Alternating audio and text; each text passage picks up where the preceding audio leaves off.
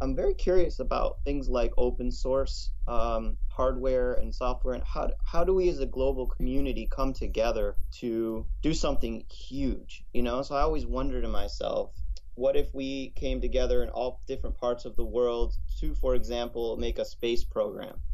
Just people like amateurs, professionals, anybody who's passionate. Let's actually figure this thing out. And yeah, you need loads and loads of money for sure, but maybe there's another economic model. Maybe there's a way that we can work together.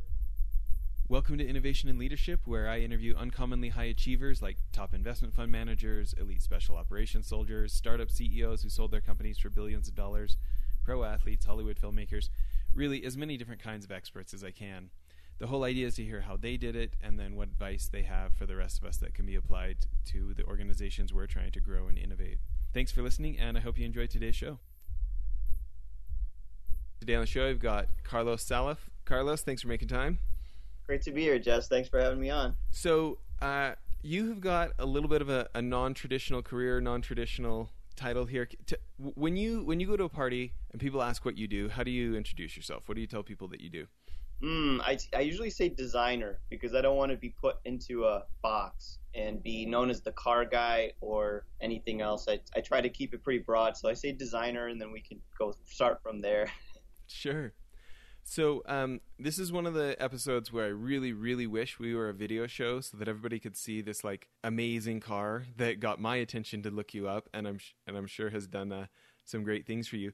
Can you talk about this first, and then talk about the other things that you do, and we'll go from there? Sure. Well, the cars you may have seen were independent projects that I did that it was sort of like a burning in my, like fire in my bones, really.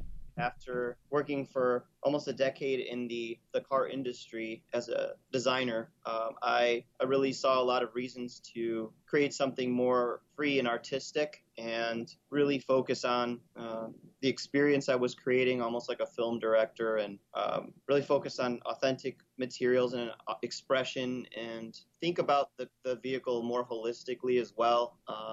Because as a designer in the industry, you're really just thinking about what you see and touch, the outside, whether it's the interior or the exterior. And I really am interested in the engineering side of things as well. And I enjoy building things with my hands. So essentially, I started two different projects, one with a chassis from scratch and the other based on an existing car, the Lamborghini Gallardo.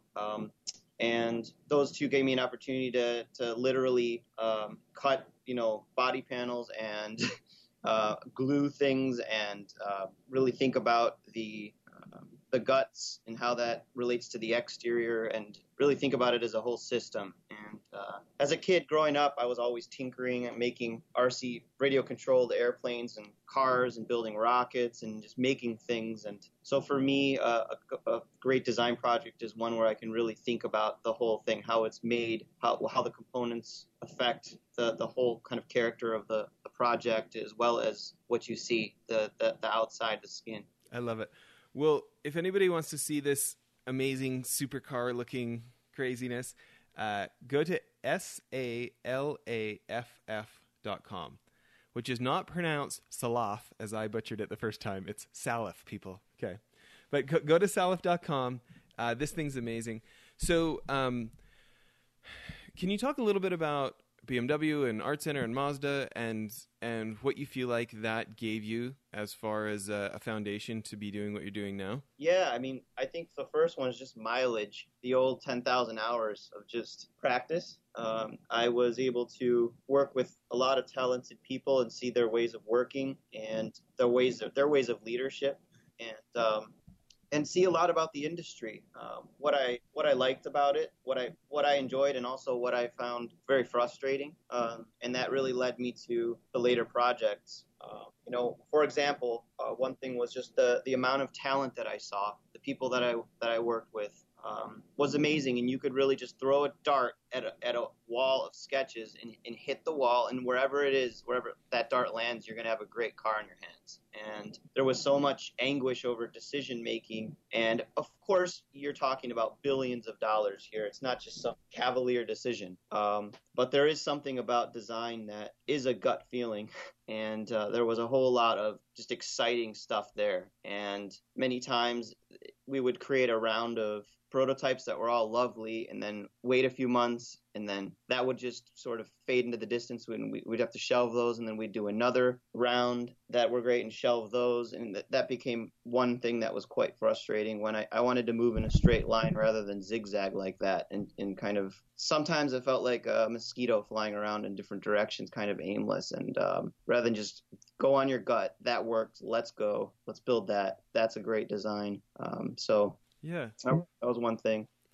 So, with the C2 and the other things you've done, kind of building on that base, but then, maybe getting out of the bureaucracy and being able to actually get stuff and get it out there. Can you talk about things like, how much attention the car got at Pebble Beach, or just other things that you feel like have really been a launch pad to help people recognize your hard work? Yeah, I would say that.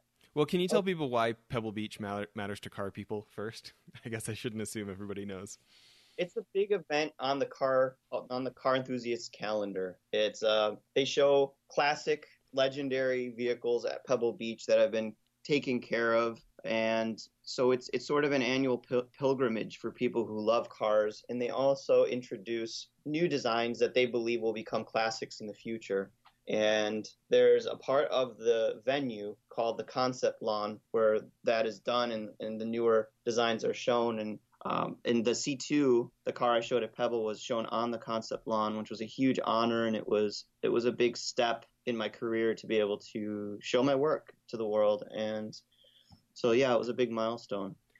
There's so many folks. Before we started the show, I was telling you about that I'm an art school dropout, and that there's so many of us from that world who've drawn a million pictures of cars in our sketchbooks. And I mean, even my teachers at the little private art school I went to in near Jackson Hole out in eastern Wyoming, or eastern Idaho, where I went, there was maybe like 6 or 7 art center grads there that were the teachers. So I was really excited. But, my professors who are art center grads, some of them still wish they could have gone back and been car designers, right? So there's such fascination with it. There's such global interest in it. What do you attribute to the fact that you've been able to break through? Like, there's so many great artists, and so many of them have not been able to accomplish what you've accomplished. If there is something different about you, what do you think it is? I think I've always believed that I can find a way to pull it off. Like, I'll be resourceful and just find a way to do things. And I just don't, if I really love something and believe in it, I'll jump in with both feet and just do it. And sometimes I fail spectacularly, and I don't always get everything right. And I look back at the designs I've done and go, oh man, I could do that so much better. But it's sort of like, I recently heard this story. Robert Downey Jr. was saying that he did this movie called Kiss Kiss Bang Bang, and he said that film was a box office bomb, but that is the movie, he feels like his best movie, and also the movie that got him the Iron Man part. Jon Favreau saw that movie and goes, oh, this guy would be perfect in an action flick, and let's get him into Iron Man. So I almost feel like it's always good to if you feel strongly about what you're doing and you believe in it, put it out there, because somebody will see it, even if what you're doing then is a flop in the eyes of the world. Like, someone's going to see that and get what you're doing and go, oh man, they'd be great for this other project. So that's been a big lesson for me. That's something I really identified with. And when I put the C2 out there, I got contacted by people that were doing different things that saw innovation in what I was doing. So I guess long story short, I've never been afraid to just put the work out there and go for it. And I think that's maybe part of the reason, the resourcefulness and just the fearlessness of putting the work out there. I mean, it's still scary, don't get me wrong, but I do it anyway. Well, I'm interested, looking at all the folks, you obviously, before putting in all that work to make this physical model and to actually show people instead of just drawings, where they get the look it, taste it, feel it, touch it type of experience of being there in person, looking at this thing instead of just concept drawings, right? And you get attention from GQ and Top Speed and Robb Report, and I mean the list here is really long, right? I'm interested when you think about how this has been able to produce that type of exposure for you. If you had advice for the rest of us who maybe we're growing a business, maybe we're an executive at a company that's trying to do something innovative within the firm, and the rest of us are trying to get some attention for what we're doing. What kind of principles can you pull out from your experience that you think might apply to the rest of us? Definitely what I was saying about not being afraid to put your work out there, show what you do, and other people out there will identify with what you do. That's really big. Even doing the C2, it started off as a solitary endeavor. And once I started putting the work out, I made the decision early on to not do it quietly undercover, but to put it out on social media and put the build out there on Instagram so people could see it, on LinkedIn, on these platforms. And as the project got steam and got attention, I found great people that believed in it, that wanted to help me out and work with me. And so it got some grassroots elbow grease, and helped things move along. And so that's really big, I think, just showing what you do, share what you do. And I've got to bring this up for people. Your Instagram, I feel like could just be printed as an ebook, like a how-to tutorial on how supercars are invented here. So anybody who wants to see this, go to Carlos _Salaf is his Instagram title. As you scroll through this, I mean, you're seeing these absolutely gorgeous shots at the top, but you go back and you're seeing all the way back to you making stuff out of cardboard, and like it really is like a look behind the curtain. I'm not surprised this generated so much interest. Thank you. Yeah, everyone, I mean, I think a lot of people have that sort of a dream, and it sparks people's curiosity when they see somebody building something that, that they dream about. So it always does for me. Those are the kinds of people that I'm always interested in, that just are going for it. Hey, by chance, do you know the poet and author Austin Kleon? I've heard of him. He wrote which art book? Did he write? Yeah, a book? He wrote "Steal Like an Artist," "Show Your Work," and then the new ones keep going. And I'm just kind of chuckling here because I love that guy's stuff so much. And he is, because he's become so successful, he's constantly having young people say, or really anybody say, how do I get noticed? And I'm just laughing that your advice echoes his so much. He said his advice is share your stuff online and then wonder with other people. And so the idea that you were open to having other folks get involved and stuff, I'm sure just was A, personally rewarding, but B, like professionally very growing of your own Rolodex. Is that a fair guess?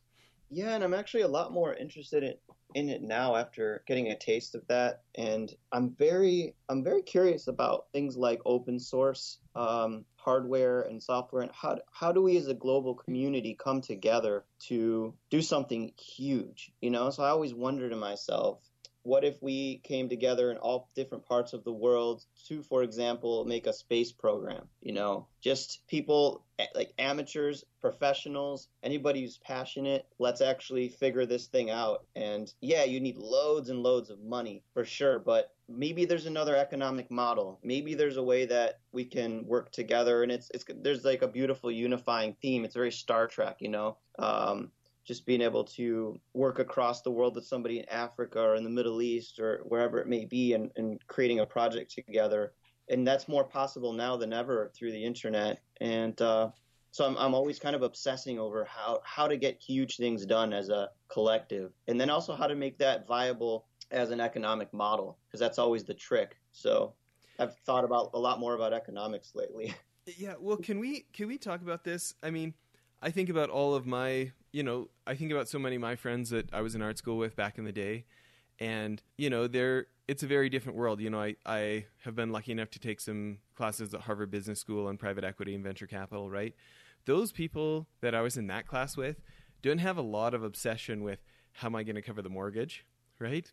The economic model is pretty built in, But right. But my friends that I went to art school with, I mean, so many of them have gone out and started advertising agencies or different things like this if they wanted to keep doing art, right? Mm-hmm. And have it pay the bills.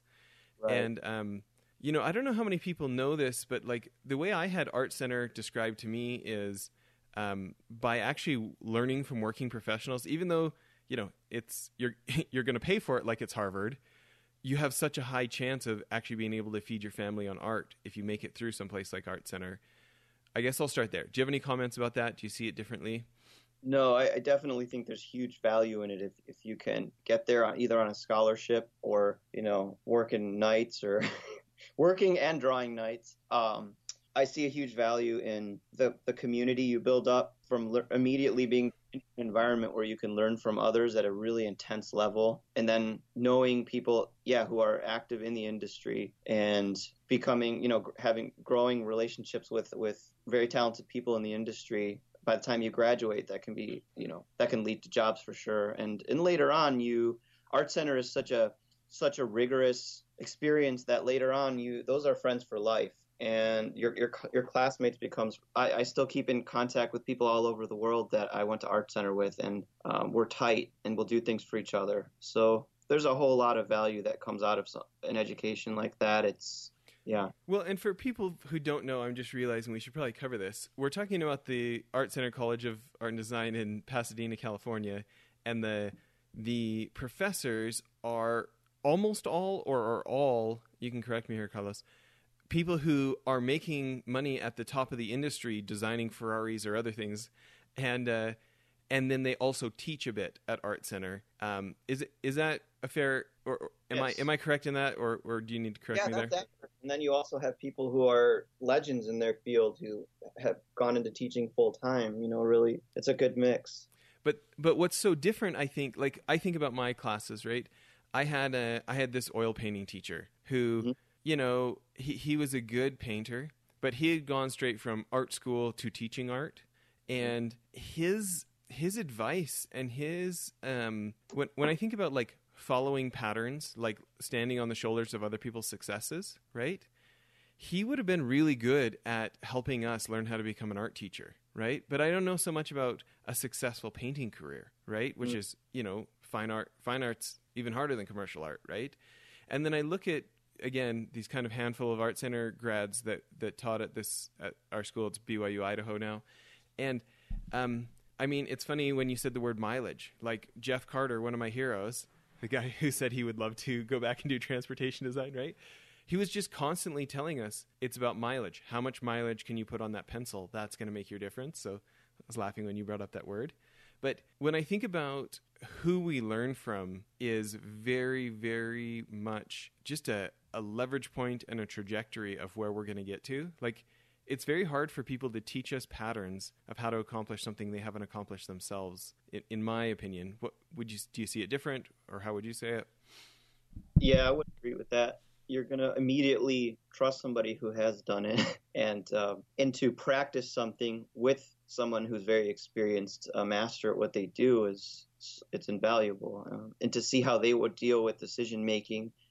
You learn a lot from somebody like that, and you go, oh, wow, that actually makes a lot of sense. But sometimes you go, I would do that differently. And sometimes you do what they say, and then you regret it. You go, man, I wish I would have followed my gut right there. That would have come out better. And so either way, you're going to learn a lot about the way from someone else, and you learn a lot about yourself in that process too, about sticking to your gut and knowing which gut voices to listen to, and also when to get out of your own way and let somebody else shine. And there's just a lot of value in that. Well, maybe we can. I know we're about at time for part one of the interview here. Maybe in part two we can talk more about how being extremely selective in whose patterns we're going to follow, increases the chances we actually get somewhere, because everybody's got opinions, everybody's got theories. But they don't even know where they're wrong if they haven't done it right. But maybe to end part one here, you get interviewed, you get attention from, GQ and Robb Report and stuff. When you think about the attention you get, what's something, maybe as a closing question here for part one, what's something that people don't ask you enough about that you wish they would ask you about? What are you interested in besides cars? Okay. You know what? Let's do this. Let's actually make part two of the interview largely about that. But give us a taste. Give us a little list. Give us some a teaser for what we'll talk about in part 2? Sure. Well, right now I'm working with a really interesting startup that's essentially, in my opinion, creating the evolution of what comes after the type of car experiences we have today. And I've been approached, after my car designs by somebody who wanted to create aerospace projects and talked about getting into creating a eVTOL, or better known as a flying car. And that really whetted my interest in that. And I heavily researched it and see it as a big opportunity. And so those kinds of things, where the next evolution of our travel is something I find fascinating and want to be a part of. I love it. Is that Vibe that you're talking about? Vibe is the company I'm working with, the first one I told you about sort of the next step in our commuting. I love it. Well, what is, for people who want to connect with you, what's the best way? Or for people that want to follow what you're up to? Is it the website? Any way is good. The website is good. There's a contact form on that. Or if you're on social media, I'm on LinkedIn as well as Instagram and Facebook. So okay, well, I have Salif business pages on both as well, if you want to go that route, but I also have a personal page and answer those. Yeah, okay. Well, everybody, that's salaf.com, SALAFF. Please tune in to part 2. We're going to be hearing about the other things besides cars that Carlos does. Thanks so much, everybody.